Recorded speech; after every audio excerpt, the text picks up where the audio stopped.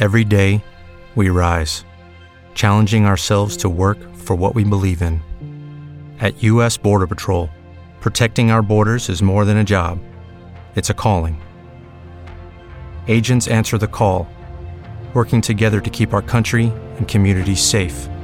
If you are ready for a new mission, join U.S. Border Patrol and go beyond. Learn more at cbp.gov/careers. For the ones who work hard to ensure their crew can always go the extra mile, and the ones who get in early so everyone can go home on time, there's Grainger, offering professional-grade supplies backed by product experts so you can quickly and easily find what you need. Plus, you can count on access to a committed team ready to go the extra mile for you. Call, click Grainger.com, or just stop by. Grainger, for the ones who get it done.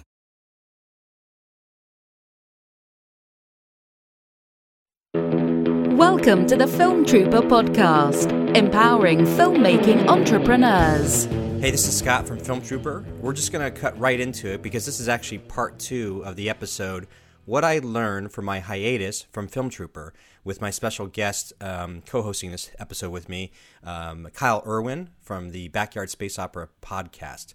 So without further ado, we'll jump right into it. But, forgot.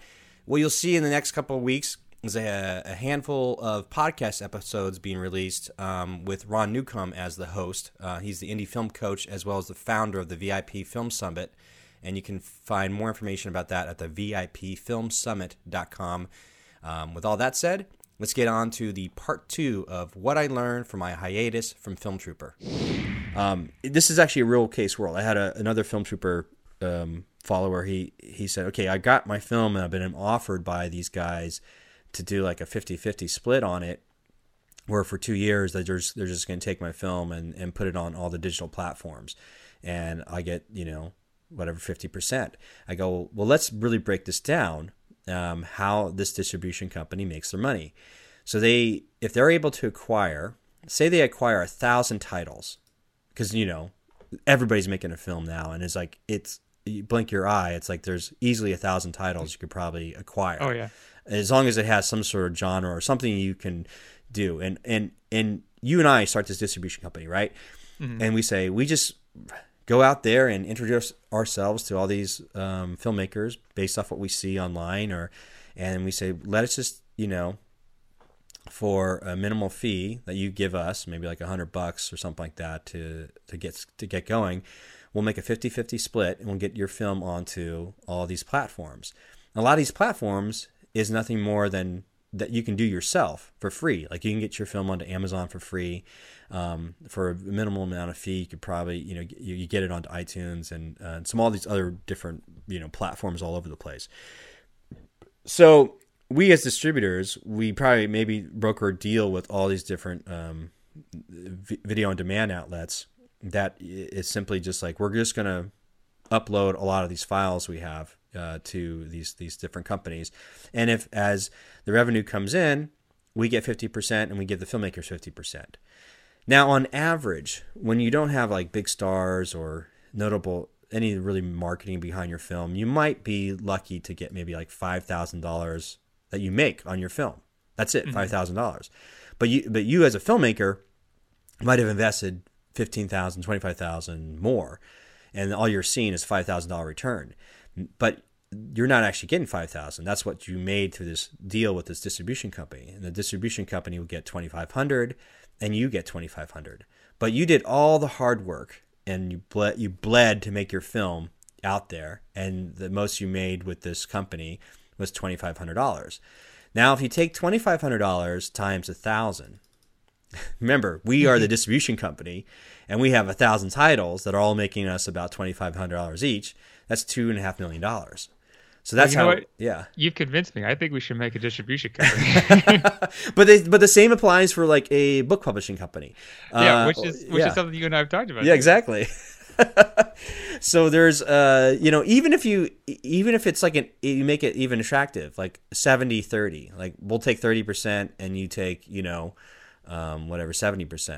If the artists are doing all the legwork or they're bleeding for it, They've taken all the risk to make all this stuff happen. These publishers and distribution companies, if they have a system in place where they're just taking your title and they know how to like, upload it correctly to all these different sites for, an hour, it takes them to do that. And they're just, they're going to be able to be profitable, And if one film does really, really well, they're like, oh, wow, that title did great. We made 50% off that one. Didn't even know that was going to make $1 million, Yep. So with that said, that's why there's a difference between the filmmakers making their money, making their living off the fees that are based on the budget of the project versus a distribution company making money off just the backs of artists. And I said the same thing about the extreme action sports industry.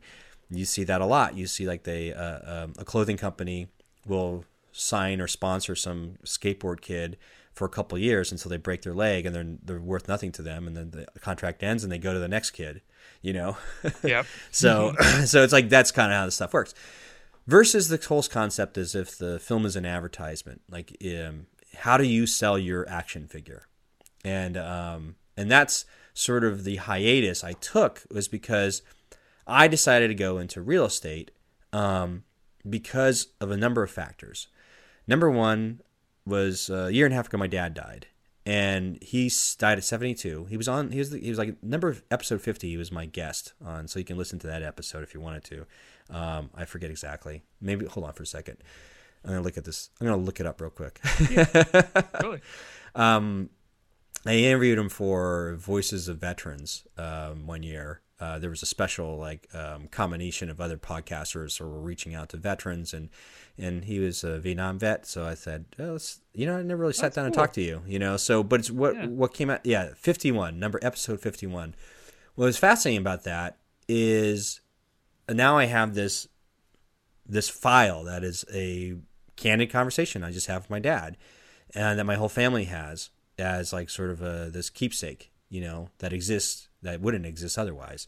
Mm-hmm. So from that, my dad's passing. He died at 72. My grandfather died at like 68, and I'm turning 46 this year. And I thought to myself, I might have like 30 plus years, like around 30 years. Like now it's like this timeline is actually like there. And it's like, what could I do when I'm like 72 that nobody cared I was still doing, And a lot of my friends said, you got to get into real estate. Like I have all these friends in California that own their own brokerages that says, get your license. So, and on top of that, when I was working on the TV show Grimm up here a couple of years ago, and they shot in Portland, it was on NBC, the show. I was just a day player, and I had like a couple lines with the main actor, but one of the co-stars the guest stars that was working that day, he's been in everything. He's been in like Iron Man and American Sniper and Central Intelligence. Like he's not a famous person, just a character actor that just happens to always play like FBI agents and military people, I love those guys. They're so much fun to talk to. Yeah. So we were talking, and he was mentioning also to the lead actor of the show Grimm. He says, oh, no, my full-time career is a real estate agent down in Los Angeles. And I started thinking, that's really interesting. And then there was this whole world of like all the Mexican soap opera TV stars down in Mexico, the Televisa shows. They weren't unionized until just recently, like last year. So a lot of them would just be really famous, but they just were paid chicken scraps as actors for these shows. And then they would have to supplement their income either by taxi drivers or Uber drivers. But a lot of them were real estate agents. And I thought to myself, that is fascinating. And then I met somebody who's well known in the film education space as a legend. And he does this, film education. But everybody's like, a buddy of mine pulled me aside. He goes, oh man, the reality is that dude made so much money in real estate. So it's like you unveiling the secrets. It's the whole Wizard of Oz. Like what's really behind the curtain. And I thought to myself, that's really interesting. And this is where the big concept came in, which was like, if film is nothing more than an advertisement for something more expensive, instead of me, making films to push a book that's only worth $20, I go, can I switch out the same principles of the book of $20, but then what if I offered a service that's worth $10,000 or $5,000, whatever it might? And real estate has that ability to do that. So I've been, one, I had to become an agent, a broker, which I've done, which is why there's a hiatus. I had to learn how to, work towards my license and learn how to become an agent. And I haven't even launched the second phase of it, which is, where does the filmmaking come in? Well, the filmmaking comes in because I'm building this show called Around the Neighborhood with Scott McMahon, and that is where you'll have like this show online. It's instead of having a podcast series, it's going to be like a video series, because like I said, I made my career up here as a part-time actor in Portland, and I've been paid as an actor, very minimal, to be a spokesperson for other people's products, all the time. And I was like, well, what's the difference in me just being an actor that's promoting my own business? So, and it's not like a real estate show. It's just really walking around different parts of the Portland neighborhoods and exploring really interesting stories. I'm just sort of the host, and I get to interview and meet all these interesting people locally. But the end of it is the soft sale of like, well, if you enjoyed this episode and you think this neighborhood as charming as I thought it was, then contact me at my real estate information. So now I get to make like short little movies or a TV show that is promoting my real estate business. So that's sort of the whole concept. If films are an advertisement, what are you advertising? So now my films will be advertising a higher priced service, which is the real estate service. And so that's why I've had this hiatus. And so, I plan, my initial feelings with the Film Trooper is like, I do have all these backup episodes I need to get out. You'll hopefully see in the next few weeks as they come out. But I definitely want to come back and do like short seasons of like a condensed topic.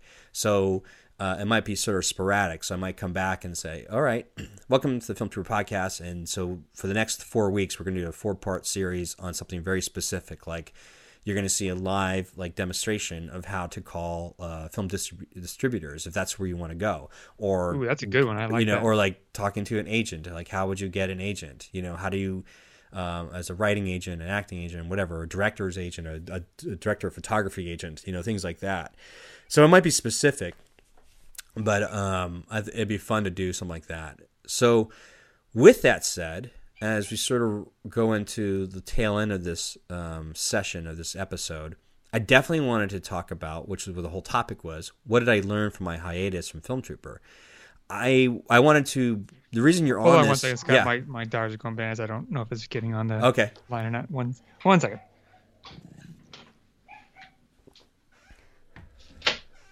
Guys.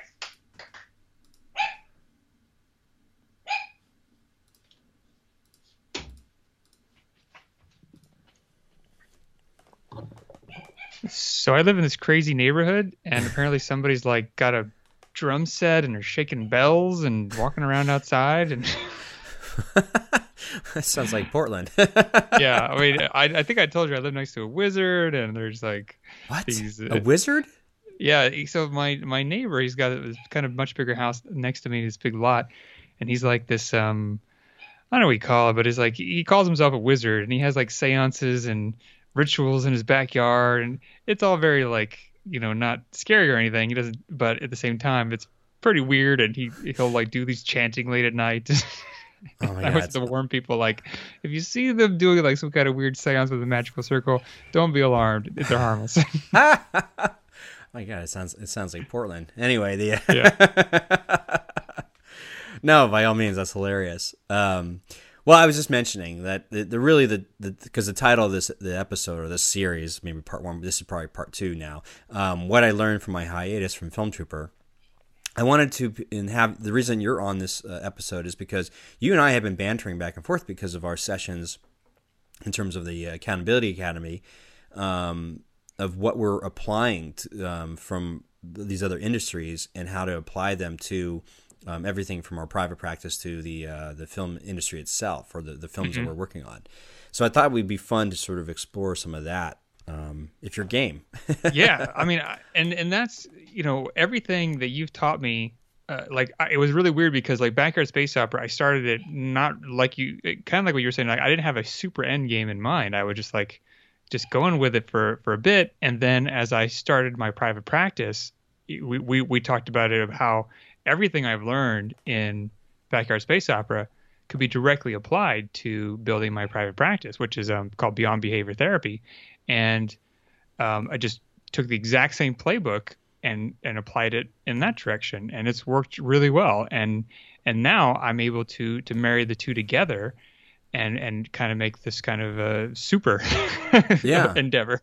And but it's all the same techniques of that you've just described with the sales funnel and all this stuff. And, I've tweaked it in my own direction in different ways, but at the same time, I feel like it's all very at the base, the same thing. That's been huge to me is to have it, because I've seen other people struggle. Like I work with a lot of people who have gotten licenses, and they've all had to get jobs essentially at like detox centers and addiction centers, which is where more of the money is in my field. And that, because they're not able to do a private practice because it takes so much marketing and so much of the stuff that's beyond the training of a therapist. But because I had you and I developed it through Backyard Space Opera, I was primed and ready to move into my practice, and it's been huge, and I it's great. No, it's actually really fascinating you said that. It's like, you're right. There's not, as artists, as filmmakers, or like you said in the practice that you've gone into the industry, it's that aspect of the business part, basic business marketing and I guess sales is not there. I mean, because that's a whole other skill set. That's why different companies have, like, here's our sales department, and believe me, in every industry that has salespeople, there's always like the true people that are doing the work, the sales enablers, people that help. And all these people that have to do all the work look at salespeople like, why are they making all the commissions? Like, I'm doing all the work, Yeah. It's just that because there's this sales training, and there's this sales skill set that has to happen. Now that I'm in that world now a little bit more with real estate, and I'm looking at it like, well, how do I not be that sleazy sales real estate broker? It's like, because I hate that. That's one of the reasons I hate real estate brokers, is because of the people that act that way. And like, how do you not do that for your clients and the people that you help out? So now we can sort of apply all this stuff. And you're right, because you mentioned like what your experience was with Backyard Space Opera, and applying that to the private practice. It's like, okay, this is applicable. I can't even speak. Yeah. But it works. And actually, it's funny because we could talk about entrepreneurship. Like, I think all of us know like one or two people growing up that just have made it very successful as a business person, and whether or not they just always had that, they're always doing something. Sometimes they're not always the best students. Like, I look back, I go, some of the people that weren't the best students are amazing business people now. They're making tons of money. Oh yeah, and that's I could go on that for hours about education, because that's my background, and yeah. Yeah, well, it's funny.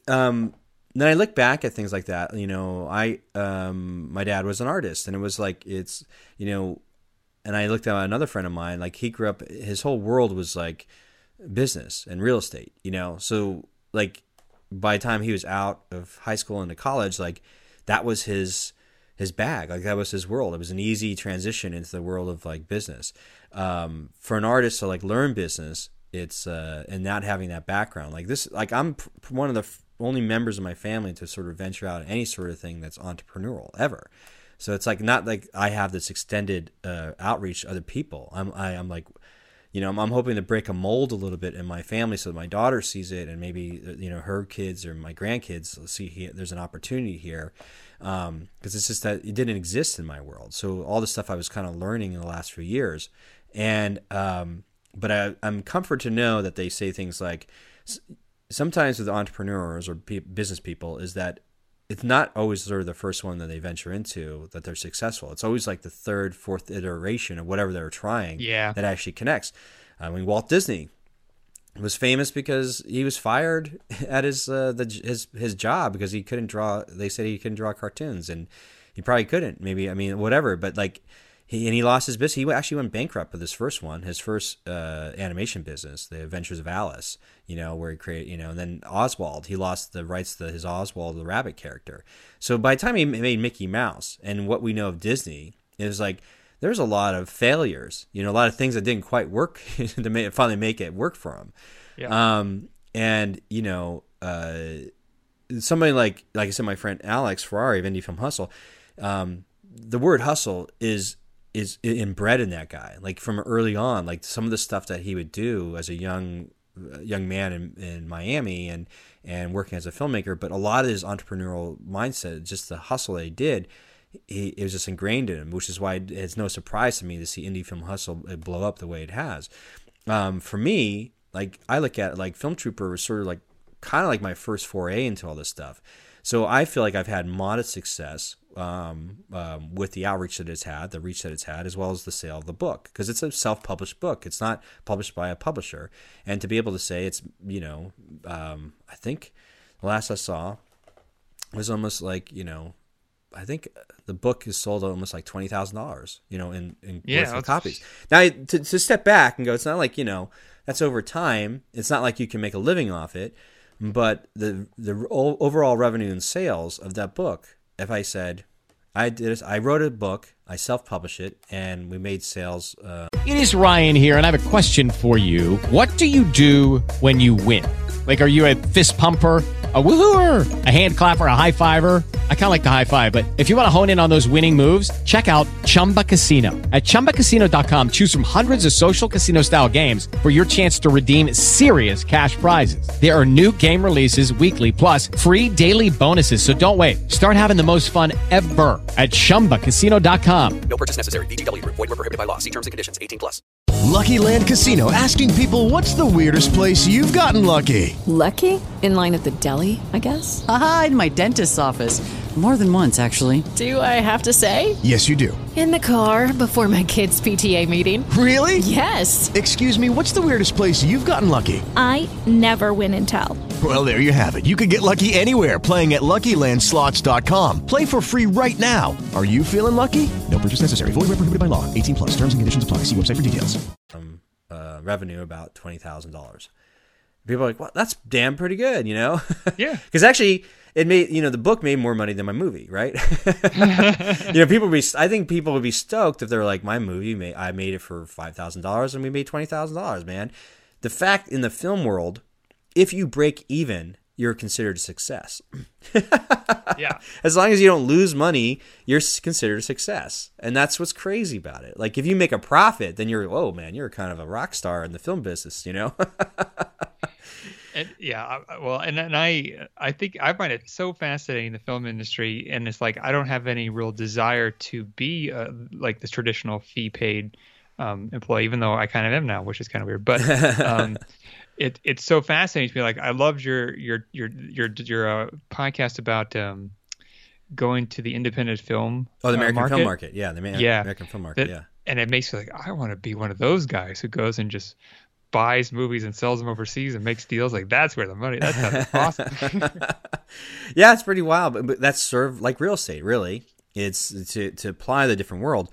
In the world of the American film market, the people that are buying and selling film, they're just brokering deals. And I love this story because this is actually sort of a friend of mine who was on, like you've heard before, Scott Kirkpatrick, who's actually in that field, in the business. He buys and sells films and brokers deals. And he kind of relayed this story to me. It was just like, this is sort of a real world situation where a producer / distribution company has a relationship with an international film buyer. And in this case, it would be like Japan. And they know that Japan always loves big monster films. And so the American producer's distribution company had their art department create a poster of a big monster destroying a city. That was it. That was they don't have a script. They don't have a movie. They just have a relationship, and they brought it to the Japanese buyers, and the Japanese buyers said, that looks great. If you can make that film and deliver to us in X amount of months, we'll pay you $2 million for that. So everybody thinks like the movie is going to be made for $2 million, but that's not how money is made in this industry. The money is made because those distribution companies and producers will pocket $1.5 million, decide to make the film for only $500,000, and then So again, if you are someone who works in that industry as a screenwriter or a director, photographer, or an actor or director, you realize like, well, it's a $500,000 monster movie. You don't know that the deal was brokered for a lot more, and that the producers or in the company is pocketing $1.5 million. They don't make the film; they just brokered the deal. So now all these people are, killing themselves to make a $500,000 monster film in a very short time frame.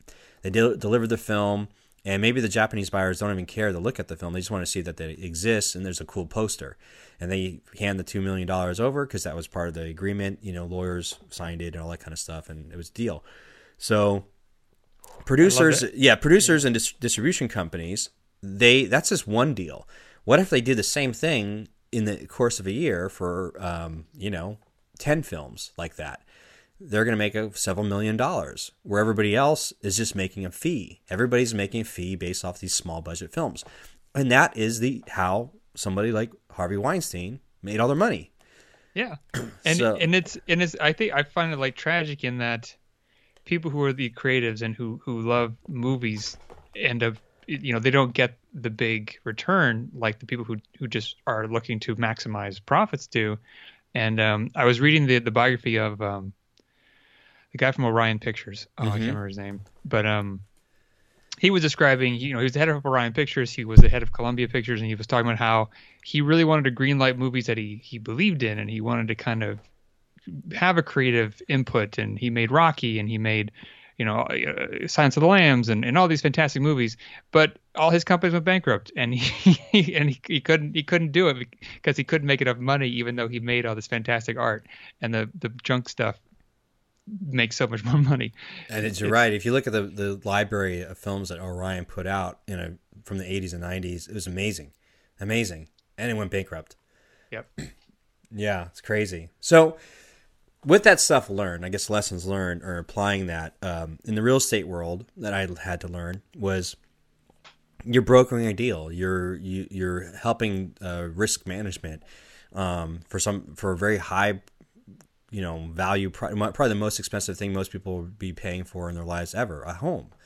So in all states, the reason the realtors are there is because like the state needs to have protection in place for licensed law. And they put a lot, like, in your profession, you have to keep your license up because it's all designed to protect the public. So brokers are there to help protect the public from deals that could go awry if it's just the buyer and the seller. Unfortunately, in the world of real estate, everybody is an independent contractor, and everybody has their own way of running their own business. And even though they are beholden to certain license laws per state and general federal laws, you get like a small percentage of them that sometimes do things unethically. And they will lose their license, but what it does is taints the industry. And so the National Association of Realtors are a force that is supposed to put that stuff into place. And it's funny, you have a union for film producers, but you don't really have their organization is not like with the National Association of Realtors. Like if certain agents are doing things against the law unethically, they will be barred. They lose their license and unable to practice any real estate. And so there's sort of the accountability for that. It's interesting in the film industry, you don't have that. It's not like the Directors Guild or the Producers Guild is coming after certain producers for all these shenanigans or like unethical sort of deal making. They don't operate that way. It's really it's kind of interesting. I'm not too sure. What is it like your industry too? Do you have a high set of regulations on you guys, don't you? Yeah, we do. I mean, it's pretty much like you described with the realtors. It's very regulated in terms of you have to. I mean, like I said, there are unethical behaviors going on, and then it's highly policed in a lot of ways, and they lose their license. And there is an association to help people, defend themselves appropriately, but there's no, like with the film industry, like it's winner take all kind of system. It's much more medical driven, like that field. So Yeah. If that makes sense.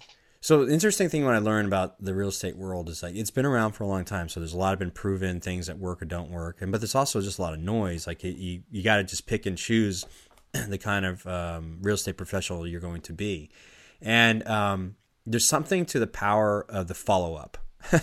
Yeah. So we talked about it earlier, the sales funnel, about, online, there's a lead magnet that's created, something of interest or value that you're exchanging for an email that you're trying to build a lead.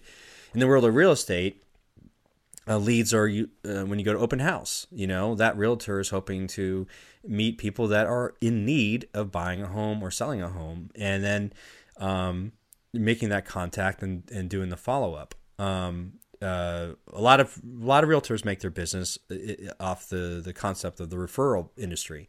So I mean, their whole business is based off them doing a good job for a friend, and then that friend telling all their other friends that no, they did a good job for me, and then the referral. And so that is really the core for probably 75% of most realtors. Some of the more savvy realtors out there have a bigger real estate team. They're using internet marketing, or when you jump on sites like Zillow or Trulia, they are paying like a ton of money to those websites like Zillow and Trulia just to be able to advertise on that platform. So it's one of those things like they pay to play. Yeah. And so it's interesting because I have to kind of figure out all that stuff works out. But how could it be applied to the film industry? What's interesting, if filmmakers are listening and they're trying to get a movie made, or they're trying to get the right contacts in place, the right networking in place. Say they're trying to make a contact with distribution companies, if they choose to go down that path. The reality is just making the first initial contact of just befriending certain people at all these different companies, and that you're not like some crazy person, and maybe you don't even have a film. Maybe you're just trying to figure out what they're looking for, and then and if you're a producer that can deliver them a film like that, if you built a relationship over time, and that's when I say over time, it's the equivalent of the follow-up.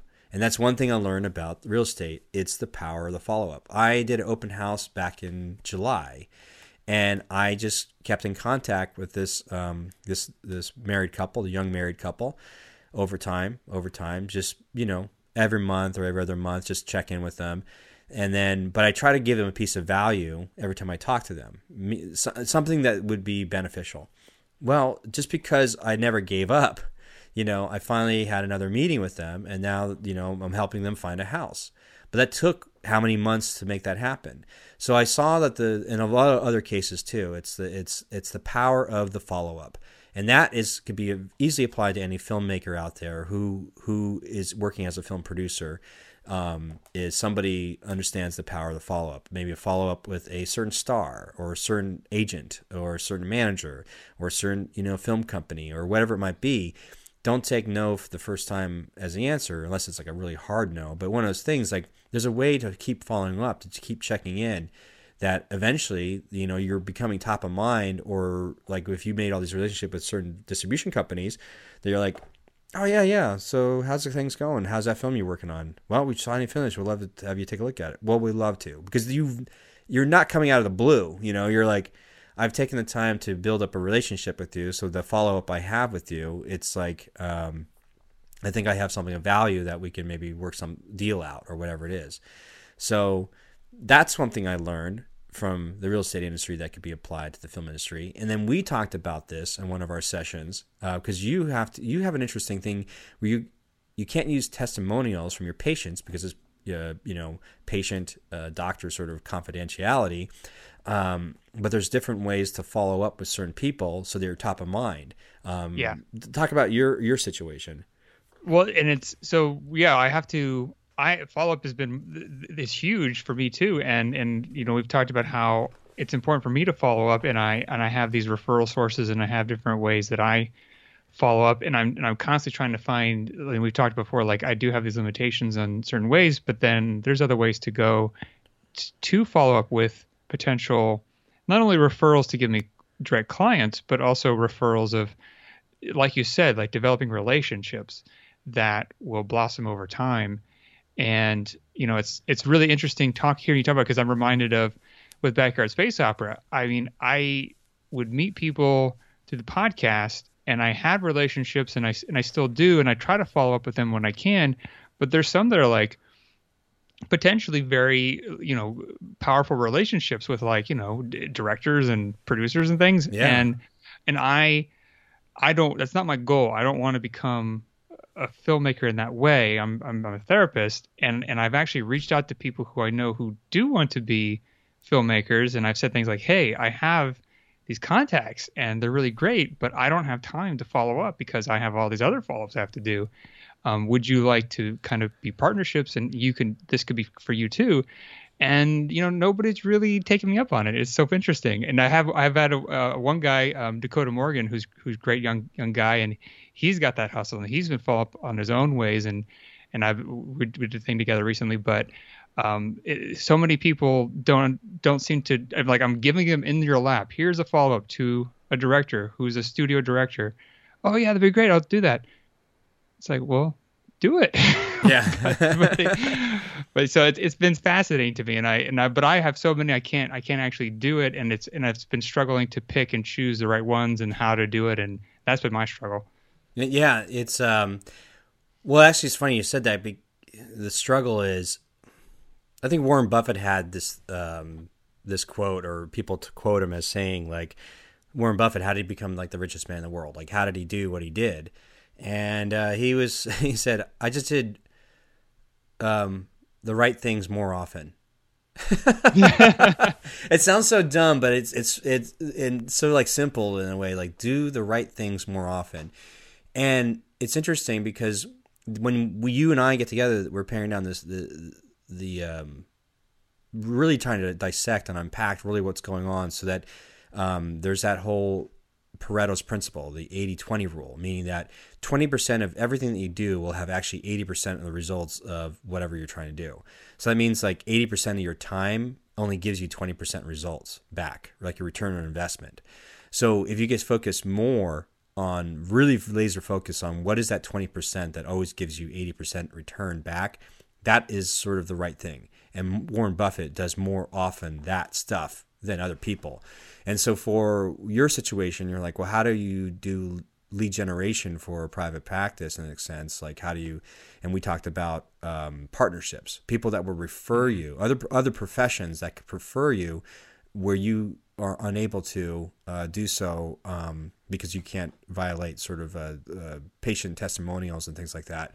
So, you might be working with a hospital or something, and because you've taken the time to do follow-up with people at our hospital, and certain professionals in the hospital always know that you're around, and you have a specialty that you do with children with special needs and so on like that, and counseling, they're going to refer you over some other people because you've taken the time to follow up, stay on top of mind, and the difference is you've done more of the right things more often than if you were doing a blanket like shotgun approach on Google, AdWords, or something, Yeah. So the thing about real estate, it's the same way. It's like, there's a concept like you're supposed to just make sure that you're taking care. Everybody, all your friends and family know that this is what you do. Like, so please have them refer people to you. But then you're still kind of like, not everybody's always in the mood or ready to make to sell a house or buy a house. So if you spend 20% always going towards people that are always looking to buy or sell the house, there's things like that.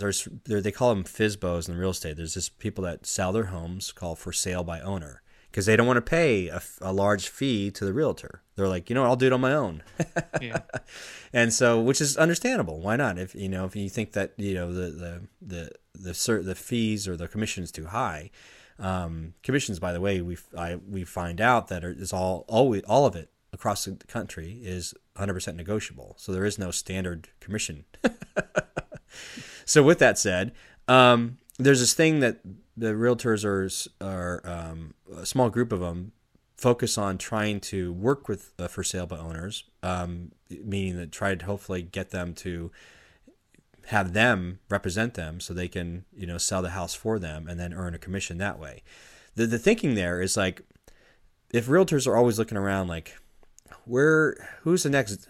This is what I hate about realtors is they're always talking about deals, but this is the same thing in the film industry. If you meet certain producers, they're not filmmakers. They're just looking to make the next deal. They're the people selling the monster movie to Japan that have no script or have no, movie made. They're the ones looking, the high they get is like, I got to make the deal. I got to make this $1 million deal. I got to make this $1.5 million deal. In real estate, it's like, I got to make this deal. I got to sell this house. I got to, I got to make this. I'm just looking to close deals. They're not even thinking about helping the family. They're not even thinking about, all those types of things. They're just thinking about, closing a deal.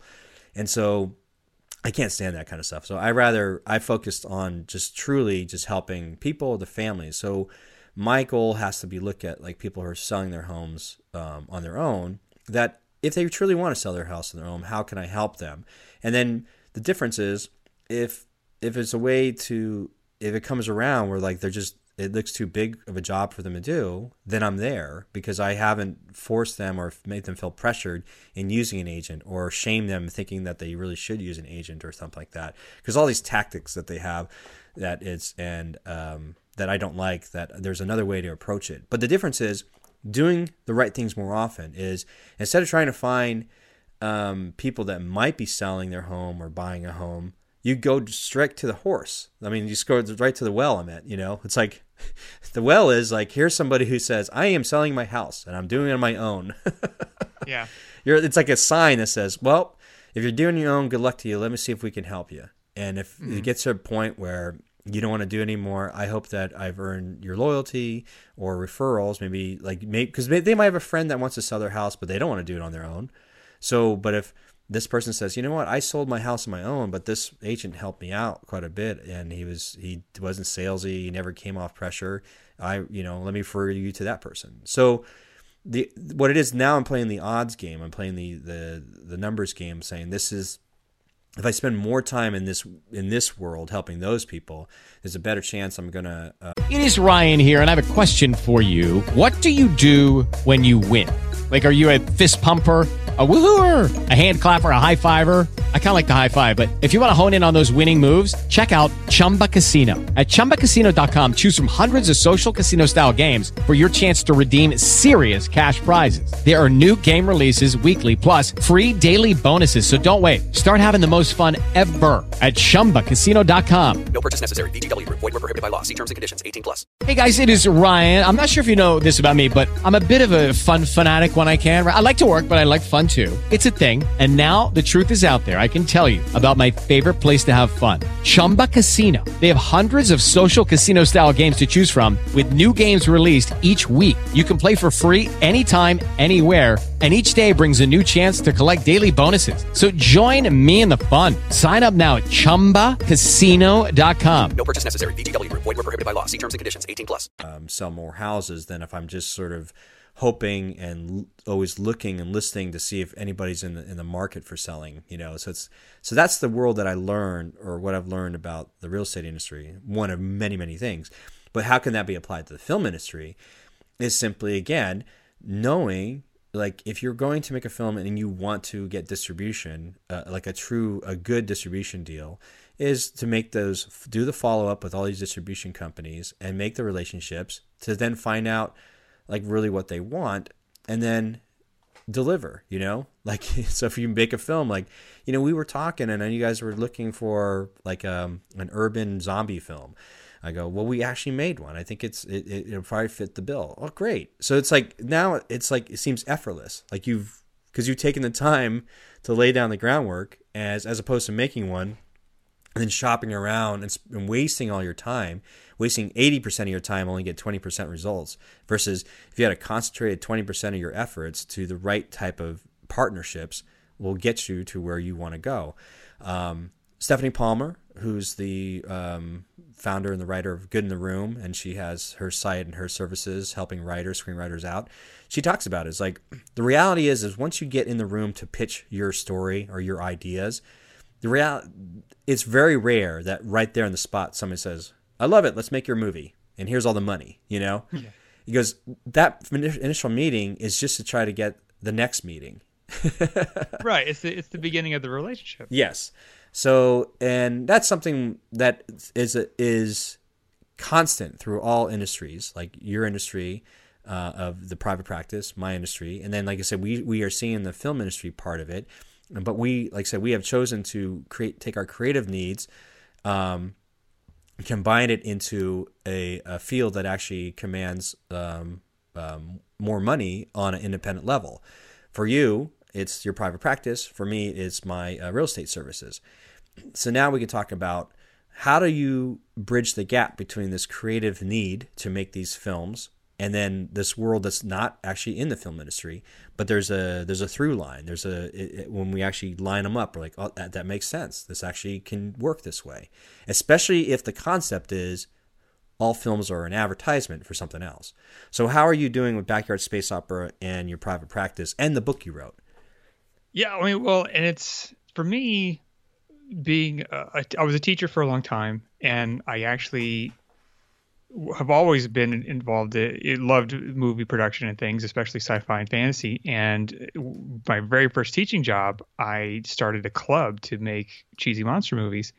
And when I started working at the special ed school for kids with mostly on autism spectrum, I did the summer program where I did this, and it was really popular. And what happened was, I see that a lot of the people who I work with, who I can help in a lot of broad ways, the thing that I love, this genre filmmaking and stories and stuff like that, it's a special kind of niche that we all share, and that has been my way to connect with them as a therapist, and is about this stuff, the movies and video games and those kinds of stuff.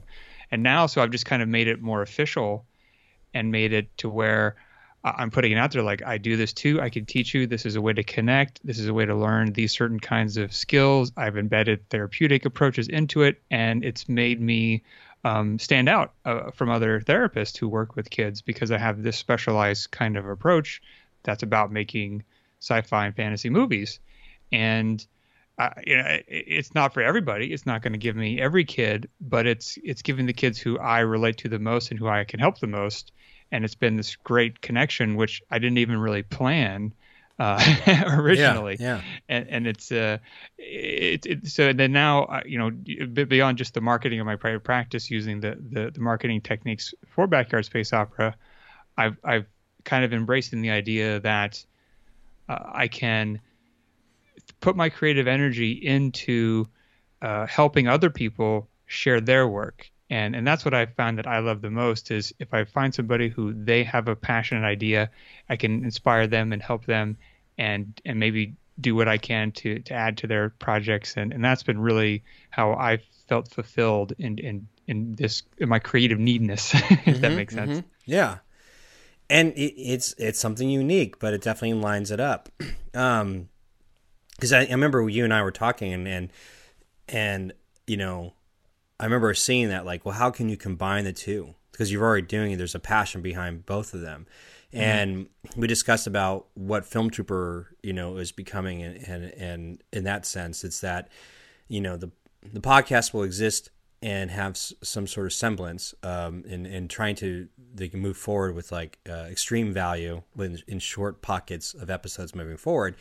But how I apply what I learned from Film Trooper. So like, writing the book was sort of an exploration of these discoveries. And then this second half of the journey of Film Trooper is sort of the application of all that knowledge. We talked about it again. Bruce Lee, knowing is not enough, you must apply. So it's an application of this knowledge. And, I had written, people were asking, when's you going to make the next film? When are you going to make the next film?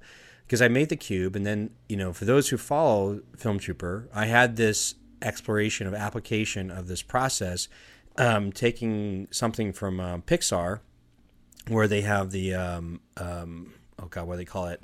The brain trust. Yes, brain trust.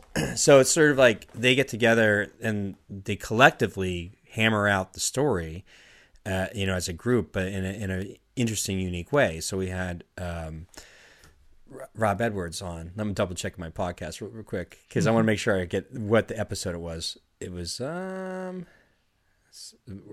of my favorites. It's Bridging the Gap. Sorry about it. Everybody's hanging in there with me. Where is it? Did it go? Maybe it was fast. Maybe after 100. Yeah, I think it was. Yeah, look at me. Yes, Rob Edwards, episode 105. It's like what happens in a Pixar Brain Trust meeting with Disney screenwriter Rob Edwards, and he explains what happens. And so I wanted to apply what he shared with us, and it got to the point where I got some other filmmaking podcasters together, and not only did I made it easy for them. I said, look, I wrote the next script for my next movie. So everybody's like, okay, cool. When's you going to make the next movie? Well, here it is, me making the next movie for you. But first, let's make sure the script is okay, you know? Because when I made The Cube, I was thinking like, cool, I did it, you know? The story had a beginning, middle, and end. But I was thinking to myself, okay, if I can make the story even better, like really, really strong, then the next effort could be even better. So then I started to do that. I started making the genre film a more horror-based, genre, as opposed to this weird genre-less movie I made with The Cube. So I wrote the script, and then I was trying to make it easy for everybody, and I had so much fun doing the audiobook for my book, and I'm running a podcast. I decided to do an audio presentation of my script. So people have table reads where they have actors come together and a narrator, and they all read it out loud so you can hear what the script sounds like. Well, I decided to do all the parts myself, but then add music and sound effects. So you can actually find that whole episode back in number 112, which is What If Your Script Sucks and How to Fix It, Part 2. I love that episode. I did one of my early podcasts was we talked about your script too. It was great. So yeah, I remember that you had me on. Thank you so much. But what was fun about that was I got this reaction where people got some good scares out of it here and there, got creepy, but overall it left enough people sort of like it's missing, like it still needs work. And you can think about this: how many films have we seen like we're just thumbing through Amazon or iTunes or Netflix, and you're watching it like, cool, I saw that movie, but it seems like they could have done this to it. They could have fixed this, or they could have done that. Like it's like some movies you watch are like there's some things I could have done better. Well, imagine if I had taken the small amount of money I had to make the second film, and I made it the way that it sounds. And people were like, "Oh, it's cool. Scott made a second film. Yeah, it was okay, Yep. And I was like, "Well, I didn't have to make the second film when I already saw and heard that it wasn't quite resonating, So I was like, "Shoot." So I spent a lot of time going back to that script and hammering away. And I was like, that comes to the point where like maybe this is not working. Like maybe this thing just is not happening. And there's another aspect to it, which is like that's when I get to my dad passed away, and that gave me a different perspective. It was like I got to get back to creating like a base sort of career, because I have family and I have like this long-term plan in place. Because when I made The Cube, I was working a full-time job, and it was fun because I did it on the nights and weekends, and that sort of drove me. When that tenure ended, and I've been bouncing around like with acting, it's sort of like you never know when the work is coming in, and it's up and down. And I was only making so much off of Film Trooper; it wasn't supplementing sort of that full-time income, which is why I decided to get into real estate. Is like, let me make that sort of the full-time job, and then to get back to making the movies on the nights and weekends, which actually, because they're two different skill sets, I think I'd actually commit to it. Because like I think if I had, like, it's one of those things like you hear is that engineers, if you told them you have an unlimited budget and unlimited restrictions, make this thing happen, they wouldn't know what to do. But engineers are more effective if you say, here's the limitations. Here's the budget limitations and the restrictions of the project. And that seems to always come into play as something that people can work under, the constraints. Absolutely. I actually have a buddy of mine who is an engineer, and we call him the engineer on our podcast. And whenever we need something, we're like, "Oh, this will be for the engineer," because it's like he's told us, he's like, "Look, I'm not creative like you guys in the story aspects, but if you need something specific and you can tell me I need this, this, and this, I can do that for you. Yeah. So he's our go-to guy for that. So it's funny. So one of the things so I've been building that up. So it's, but in order to promote the real estate business I mentioned, I have to use film content. And because I'm running my own business, I can get as creative as I want. It doesn't have to fit into this sort of pigeonhole, that's what's exciting about it. Like I haven't had I'm just planning right now. I'm doing like the storyboards and stuff for like all these episodes that I'm putting out, that I'm going to make and produce. But now that's getting exciting because like now that I understand what my job is as a real estate agent, I know that I can do a good job helping, buyers and sellers of homes. But the fun part is like, well, how do you generate the interest in the lead generation, the prospects of the stuff that you're selling? And now that's the fun part. That's the movie making part. That's the creative part. So that's how I'm applying it. But there's one aspect of Film Trooper that I really love doing, which is I created the Film Trooper Academy for young people, for aspiring young filmmakers. And those who follow me on Film Trooper know that on our YouTube channel, we have a few episodes where I gotta take a call real fast. Sure. Sorry.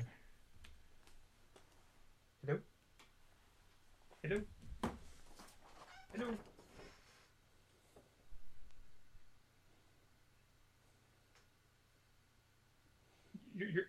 Are you coming home now? Okay, sounds good. Okay.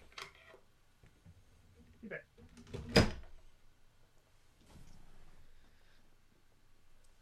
Okay, I'm back. Sorry about that. No. We'll wrap up here. We're about 10 minutes, like less than 10 minutes out. Like I said, this is gonna be a two-parter. So Thank you for hanging in there with me. No, it's great. Anyway, so I was mentioning one of the great things I loved about Film Troopers, like working with the Film Trooper Academy, the young people, and we have so one of the aspects of it's interesting about real estate is that they always see realtors like they suggest that they do something for the community, some sort of community outreach that they sponsor. That's why you see like realtors like sponsoring like softball games or some football game at the high school or something like that, or they hold like the annual egg race or something in the neighborhood for Easter or something like that. Yeah. The difference is my community outreach will be these half-day film schools presented by Film Trooper, but it's actually presented by my real estate company or by me. So if people see that I have a video show that called Around the Neighborhood with Scott McMahon that promotes my real estate business, they know that it's part of the Film Trooper Academy. Like, how do you do this? How do you do your videos? So now I can extend that out to the community by saying, well, I'll teach you in a half day, for 4 hours. I'll teach you how a film school. And it'd be initially for the young people, but it's but I know that a lot of adults want to take the course because I already have interest. So I've already accumulated interest because of what I did with the Film Trooper Academy, the kids. And now it's like I get to do that part which I really love about the Film Trooper is the Film Trooper Academy. But it just happens to be sponsored by the real estate part of my career.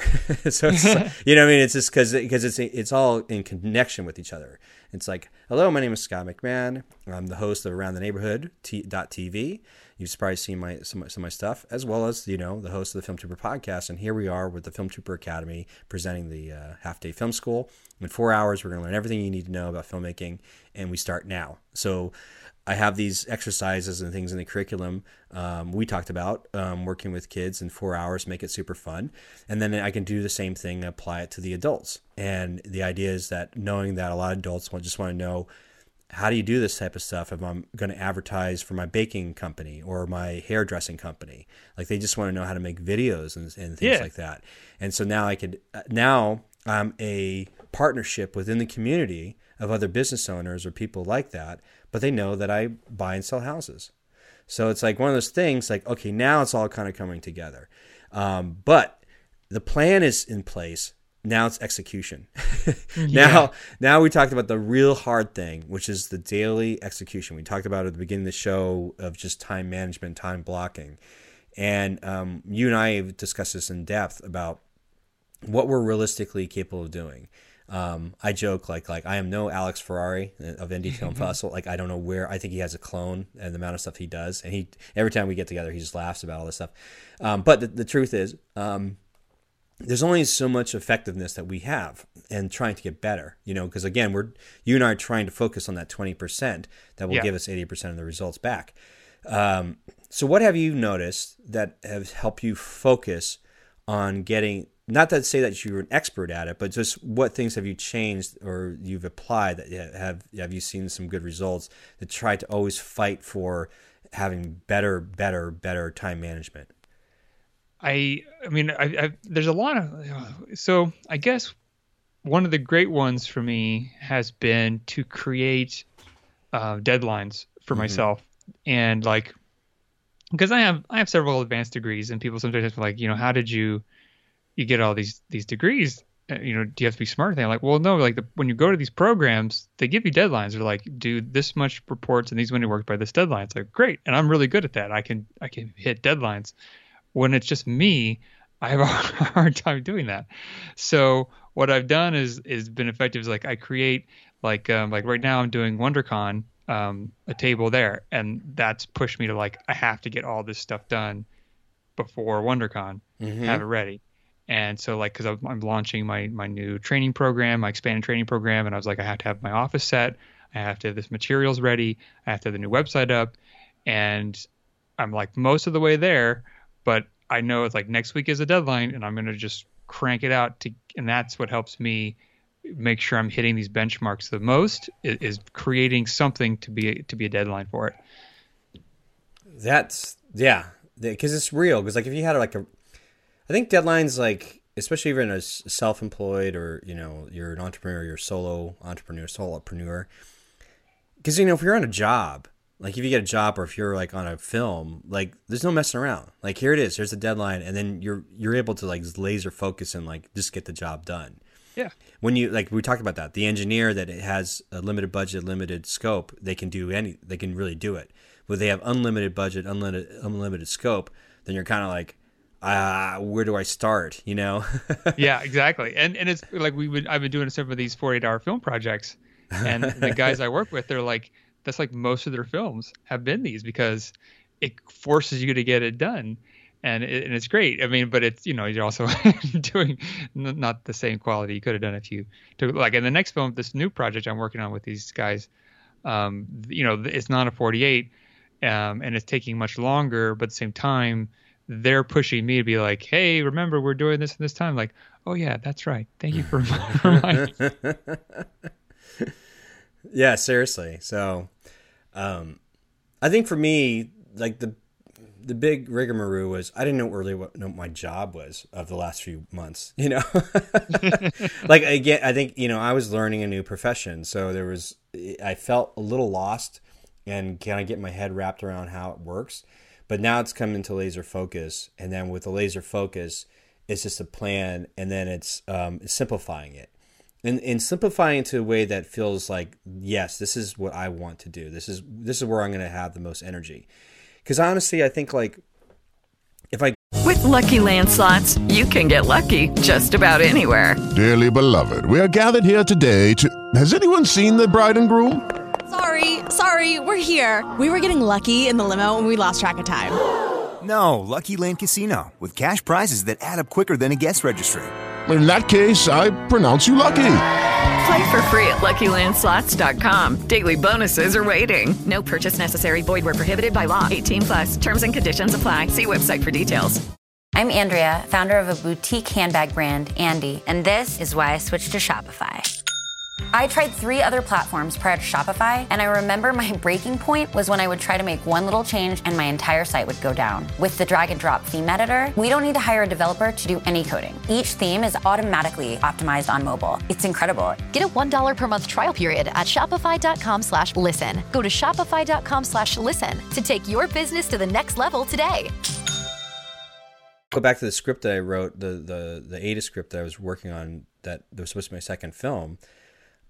I had fun doing it, but I feel like in some ways that I was trying to write it to, like I wasn't really writing for myself anymore. I was trying to write it to a genre and write it to what I thought is what needs to happen next, as opposed to just being like blissfully just going, this is what feels right now. Like I need to write this one right now, and then let the passion sort of roll through it, and let myself overcome in the world of that zone, and then put a deadline to it, and then I can meet it. It felt, I don't know that explained it or anything like that, but I felt like I was because you're trying to like write to a winning formula, something you thought would be successful, as opposed to just expressing the thing you wanted to express. And it That's was what I'm hearing. Yeah, and it wasn't working. So I was like, and then like with real estate now, it's like I've been messing around with what's happened in the last few months. Is like what you don't see, what nobody hears about, is like I've been testing and trying all these different techniques that would work in the world of real estate to see what will work with me. Because one of the things they really hammer into us is simply like, if you do open houses, like you really have to analyze the method and how you do your open houses. In the end of the day, are you getting any business from it? If you're not, then stop doing open houses. Yeah, that's huge. That was a big lesson to me too. I thank you for that one, because I was doing things and like, why am I doing this? This is not helping. Yeah.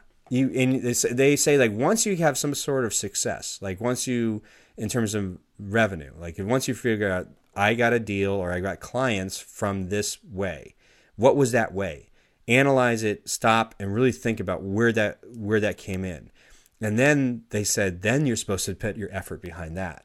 Because if that worked for you once or twice, then you need to put more effort and concentration on advertising or developing a system to make that better, as opposed to doing something that everybody else tells you to do, that in terms of what you think conventional wisdom tells you to do.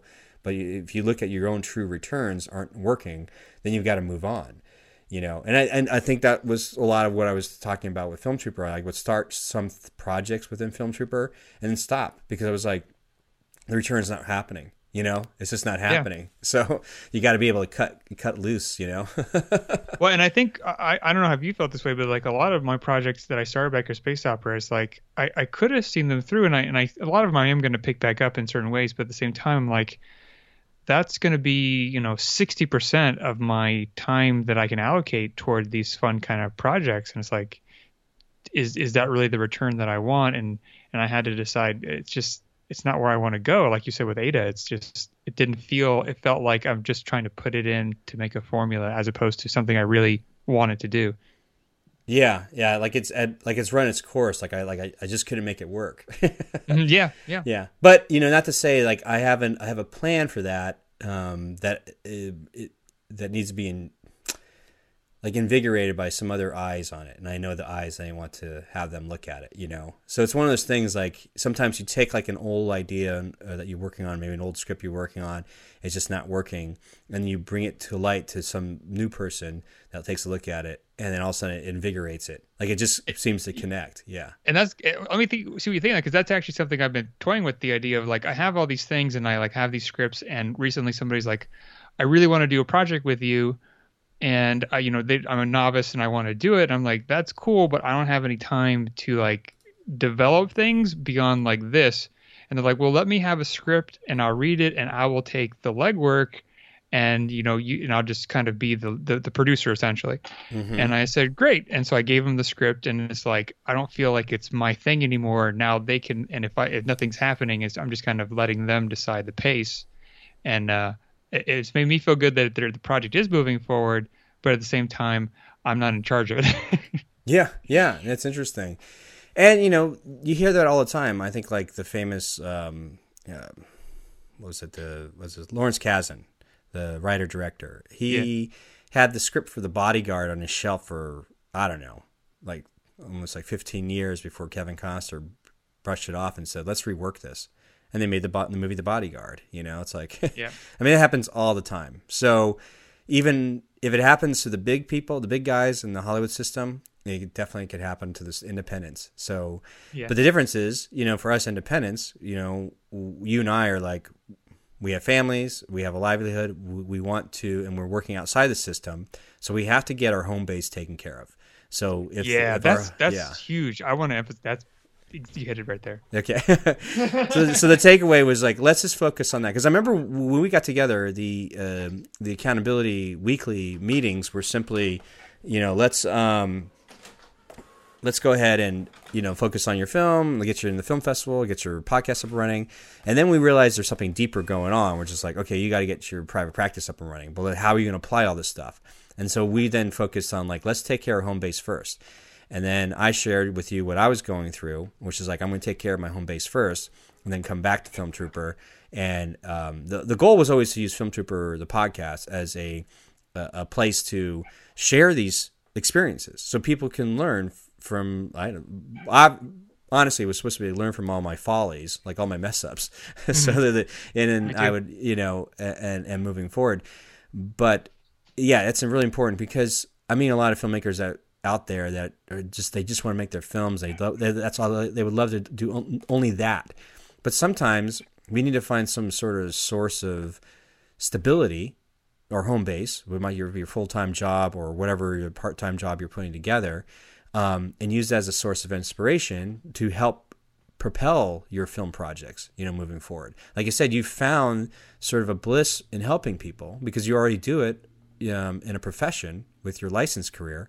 And now you're like, well, I'm applying it to the filmmaking world. And I think I can bridge those two things together and connect them.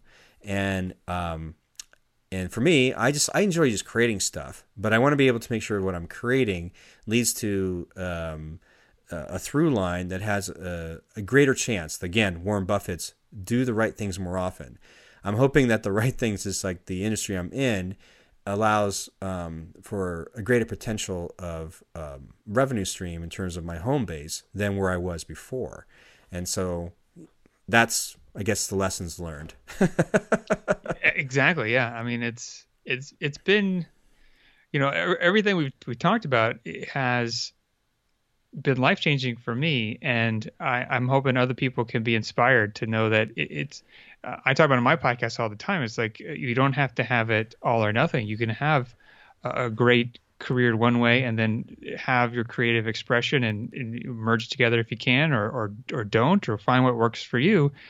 Because, going, to Hollywood and to try to be in that system, it's tough. And, I talk to people all the time who are in it. I'm not in it, but I kind of, talk to them just casually. Yeah. And it's a struggle. And I'm like, it's not what I would want. But you could still have, today the technology exists, like your book describes, you can create something great and share without the system. You don't have to dig and push into that studio system if you don't want to.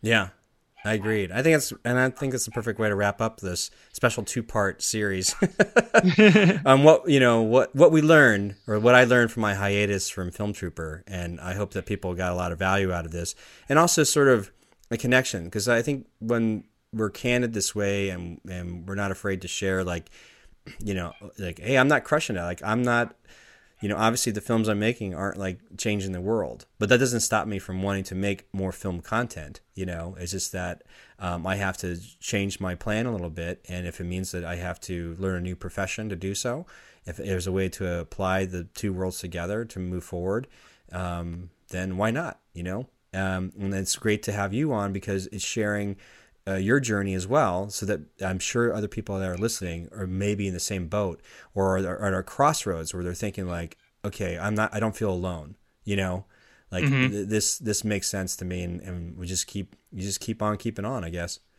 Exactly. And I that's been the best thing for me in doing my work is I really try to make a message in my podcast of, we're all in this together and we all want to share and help each other. It's not a winner take all. It's not a zero-sum game. We're all trying to support each other. And I think that's huge. Yeah, definitely. Well, I'll let you go. Thank you so much for spending this much time with me. I know 2 hours, and I think your dogs are ready to meet the wizard. I apologize for my dogs. They're just they have their own agendas, unfortunately. It's the wizard, my friend. It's the wizard. Film Trooper, empowering filmmaking entrepreneurs.